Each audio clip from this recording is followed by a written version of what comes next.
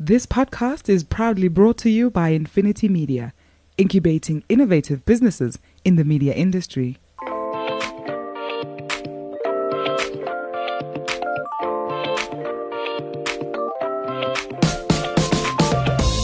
Hi, I'm Gordon Muller. I'm the guru in the Doc and Guru podcast.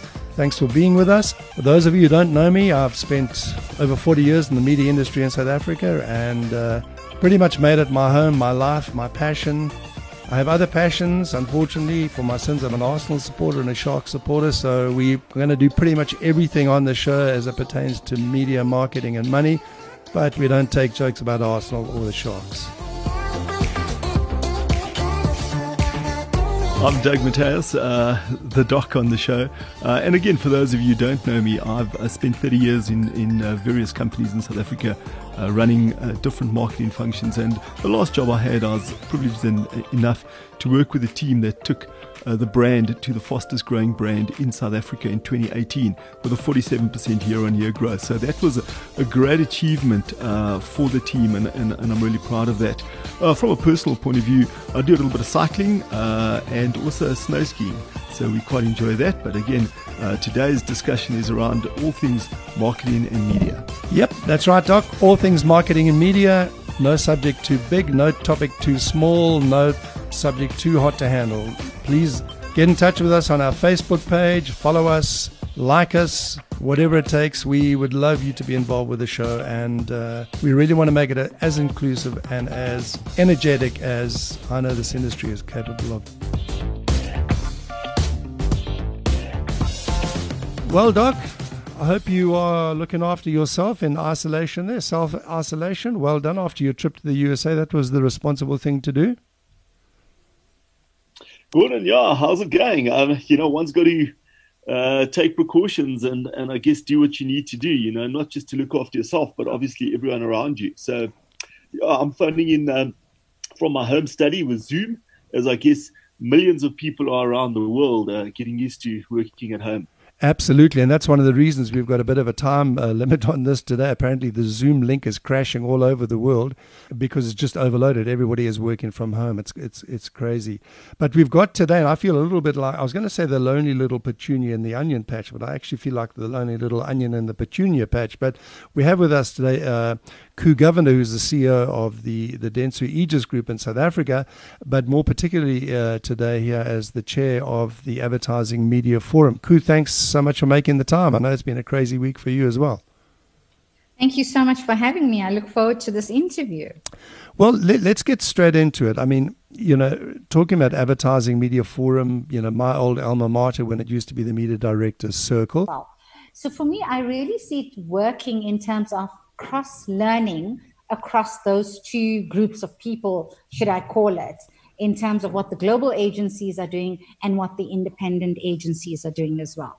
Yeah, that's very encouraging for me because I think, having spent some time out of the big league, so to speak, it's always difficult to be kept up to date. So it's really good to see that that kind of sharing activity is still taking place. I mean, we've still got bodies like the Abstract Club, which is essentially the freelancer group, which I think sits really out in the limit, would benefit from that kind of sharing. Are there any plans to have a more open forum? I mean, thinking back in the old days, if we had a monthly meeting, I think every third meeting or once a quarter was an open meeting, which involved people, even if they weren't inclusion.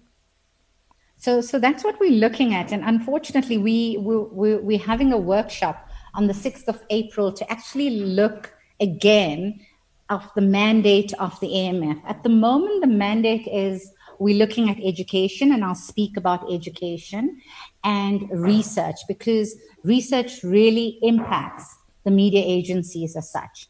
So those are the two big areas that the AMF focus on is education and research. And Gordon, I just want to share in terms of the challenges that media agencies are facing. And so I assume it would be in the marketing field or in the creative field as well, is the traction of people coming to work for media agencies. We're really finding a shortage of staff in the media agencies and how staff actually move around. You know, you'd find people at one agency for a year, and then in another agency, the other agency has acquired a big business, and that person moves around. And that's where the shortage of staff happened. And I think for us as an AMF, how do we start educating people from tertiary and grade 10 to grade 12, where they're choosing subjects, to tell them that the media agency is actually quite appetizing and appealing in terms of coming to work for a media agency or a marketing industry as well. And in speaking about the marketing industry, a lot of our clients are poaching our staff as well. So that's a massive challenge for media agencies currently.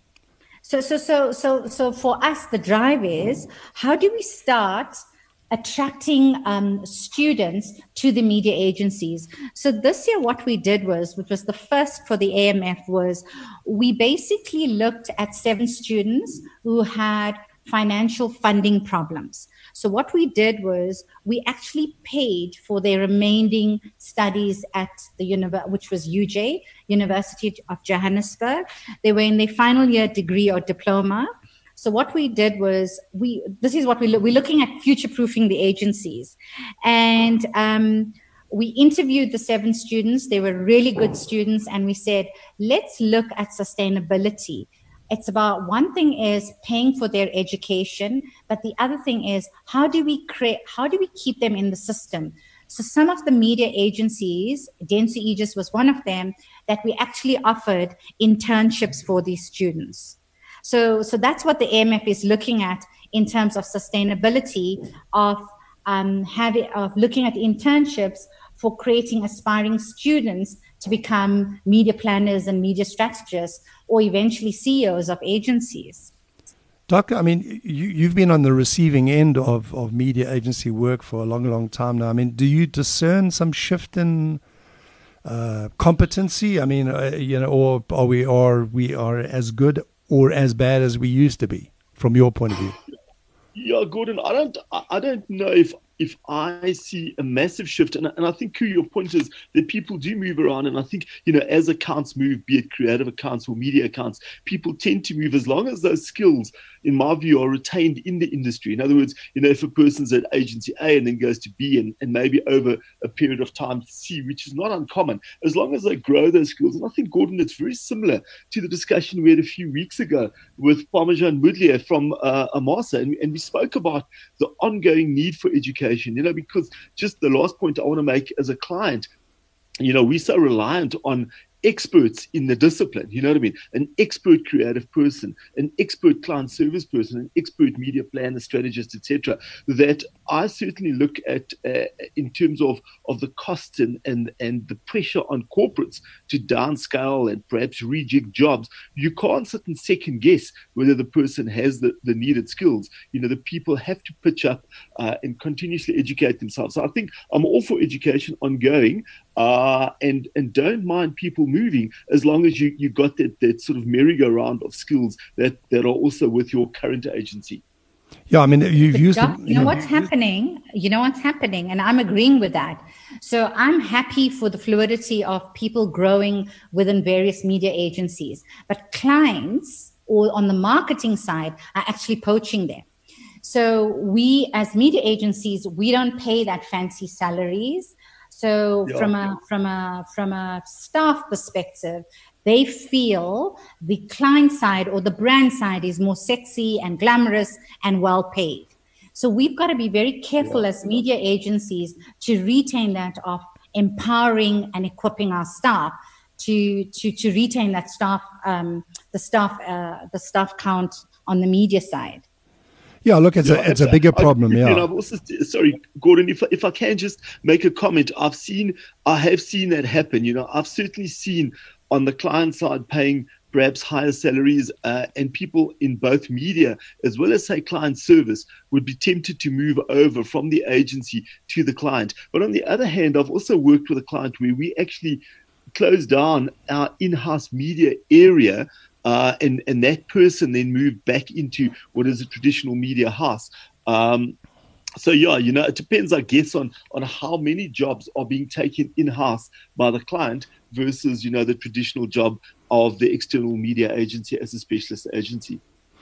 For me, the bigger issue is it's not just a question of poaching of people, but it's of challenging the entire business model where you've got P&G and Anheuser-Busch and some of the big, sort of groups around the world are just moving not only media in-house and not only media buying, but creative as well. So, Koo, I mean, from your perspective, what's the counter offer? Why would a P&G or a Unilever or any one of these major groups stick with a media agency when they feel they can, take the competencies in the house and link that?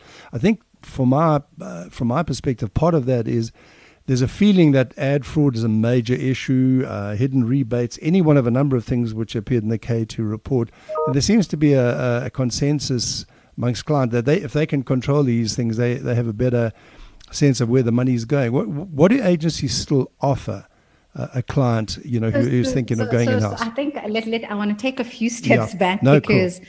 I think firstly, the agencies need to reevaluate. We need to look at our model because I think that is the first step. And agencies need to reevaluate in terms of how they actually how they need to repackage and restructure the organization. Because I think from an agency perspective, we need to be more agile and more responsive to what clients want to offer greater value. And that's where clients are looking at it and saying, the agencies are not offering me the value that I want, and they're going with an in-source modeling. And I think, and sometimes on the other hand, the agencies are focusing more on lowering their cost to be more competitive than looking at business results. So we have actually two problems. And so clients are looking at it and saying, am I looking at an agency that's with the lower cost, but they're actually not giving me the business results that I want? So maybe it's more effective for me to have it in-house. And on the other hand, they're looking at media agencies and saying, no, you're too clunky, you're hiding the rebates, or there's ad fraud, I'm going to take it out in-house. So it is two extremes of it. And I think as agencies, we need to be more proactive in offering solutions to our clients because everybody's looking at bottom line results and business results. So as agencies, this is what we should be doing before clients look at insourcing, or helping them to insource from an efficiency perspective and growing their business, that clients see it, that agencies are still beneficial in their ecosystem. So, I mean, something like a JV approach, I mean, ecosystem is a word I love because, maybe that's the thing. We need some sort of a fusion where both parties have an interest in the media capability. Absolutely. Doc, you're the big driver of efficiencies. I mean, I think, Gordon, it was a while ago, Gordon and I were chatting about perhaps how the world of selling and buying services has changed, certainly over 20 years. For argument's sake, you're dealing far more from a governance point of view now with procurement as a discipline. And I don't want to diminish that function at all, but often that function is around rands and cents as opposed to buying the needed skills. So when I look at negotiating or chatting with a creative house or a media house, it's very different in terms of using, my experience and my skill set as opposed to just bringing in rands and cents. And I think it makes it tougher, I guess, for someone like yourself who's now talking to people who perhaps who haven't grown up in that discipline, don't have an affinity towards media or marketing. And it's really about an unemotional sort of look at just rands and cents. Is that sort of your sense of it? So Doc, you said something so pertinent. When we look at the way pitches are being done, I think pitches now, the life cycle is 3 to 5 years, but it's the procurement guys that are running the pitches. And if I look at how, and being on the client side previously, and now I'm on the media side, before clients were looking at, we were still looking at innovative, groundbreaking stuff in terms of what the brand really needs. And I feel now it's all about the rands and cents. I totally agree with you. And I understand the rands and cents and the efficiencies and in terms of the ROIs, in terms of things that were lost, where we did mass marketing and now it's all specific audience marketing. I get all that. But with procurement bringing on those huge rands and cents and also their compliance issues, really, it's very difficult for media agencies to be agile as what they're supposed to be. Yeah, and I mean, I have a major issue with that, I just feel that when, and again, we for the benefit of our listeners, and I guess you too, because you may not have listened to that podcast, it's one thing buying a commoditized item. It's very different buying IP, services, experience, all of that stuff, which is exactly what you buy when you buy that whole combination of creative and media. So I have a massive problem when too many procurement people have too much power in the final decision. I fundamentally disagree. And what I'm not saying is that it's just a free for all and one should have absolutely no rules. That's not what I'm saying. But we need to find that mixture. I think the pendulum swung too far to the other side. And I understand, and I think we're saying the same thing. I understand the governance issue from a procurement perspective, but the essence of what happens in these pitches, it's another story altogether. And also the cost of pitching, Doc, it's really, really expensive. Yeah. So can you imagine that cost onto the agencies in terms of their pitching costs? You're listening to The Doc and the Guru, proudly brought to you by Infinity Media. Yeah, part of the problem with pitches, and I've sat, participating in them and managing them, is that all too often the pitch is directed at the process rather than the outcome. So, you're pitching on the cost of delivering a process rather than a stake in the outcome, which maybe moves me into the next space, because we've talking about other factors. So how is media, or what are the plans for AMF to get media back into the high ground in terms of the creative aspect, the strategic aspect? So, for instance, we've got the shift from the old Apex Awards, the new launch of the Effies. Does the AMF have a game plan for engaging in Effies in terms of the effectiveness awards? I mean, you've got the Amas Awards, the old Roger Garlick Awards. Is there a general sort of approach to this? It's been kind of hallowed turf, that we kind of back off these things and the creative agencies are supposed to drive this. But more and more, if I look at the cost of engaging in Effies and Amas Awards, it's an expensive cost. Is there a JV approach that we can start reinvesting back in proof of return on investment? Gordon, that's what, as an AMF, that's what we want to do. We actually, as I said earlier, we've got a workshop on the 6th of April. And I think those are the things that the AMF need to make a stance on. In terms, I agree with the Effie Awards as well, in terms of the effectiveness awards, that brands see how important media is and the return on investment with media. Yeah, I'm quite impressed with you having a massive meeting of that magnitude on Van Riebeck Day, but I guess that's another story entirely. The 6th of April, if I'm not mistaken, was the Van Riebeck Day. Yeah. I'm assuming that's just a coincidence. Yeah, so that's what we're looking at from an AMF perspective, and I was hoping that this would be later than that. But what we're looking at is the role of the AMF again, and what's their mandate. And as you said, it used to be the media direct circle. How do we now put our stake in the ground as the media agencies? Because there's various issues that are affecting or challenging the media agencies. Like the one thing that I can speak about is the long payment periods. Oh yeah, okay. Don't go down that. I mean, I'm already banging my head on the wall here. So if I go offline, it's because I've concussed myself.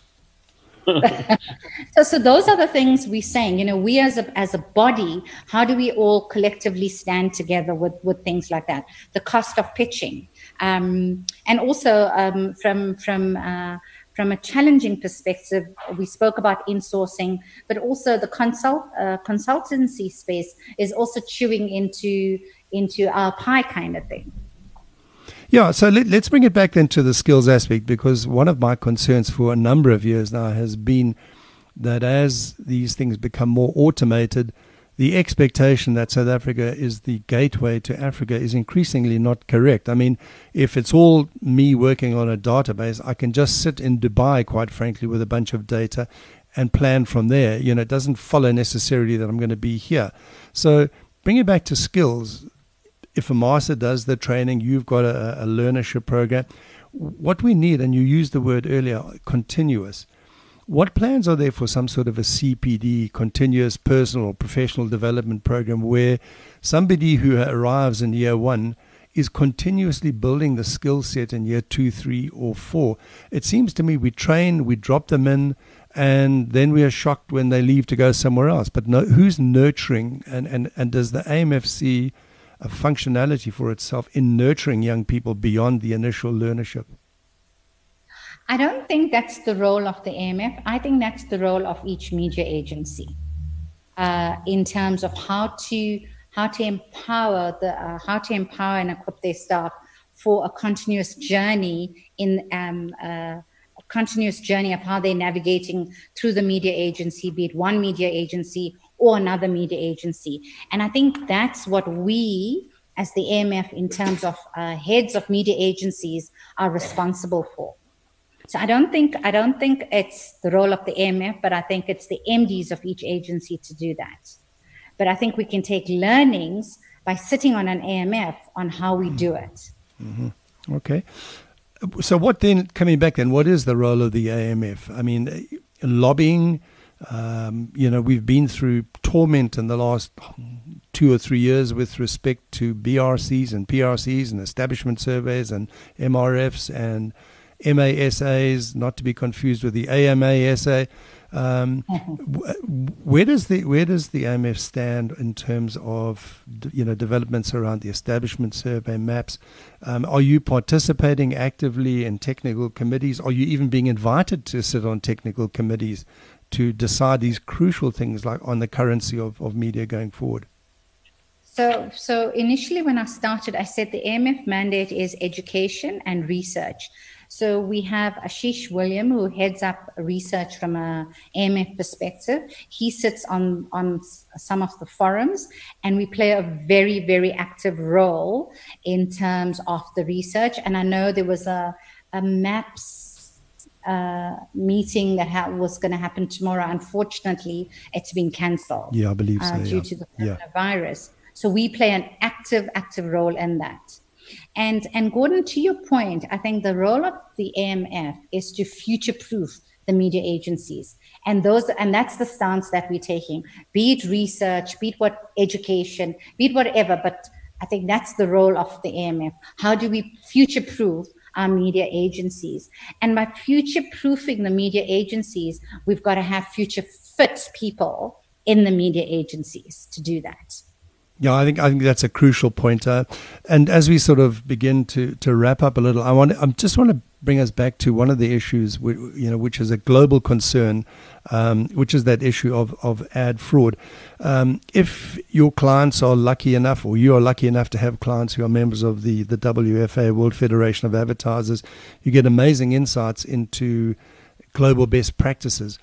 Does AMF have any best practices, documentation, white paper, which would map out? I mean, we used to have at Media Directors Circle, for instance, a code of practice which governed your relationship with media owners. It dealt on ethics and just general functionality. Are there any sort of white papers in the pipeline which will help young people to understand what is an acceptable best practice, particularly in the buying and selling of space? We do have that, which we call it our MOI, our memorandum. So we definitely have that, and we actually action it.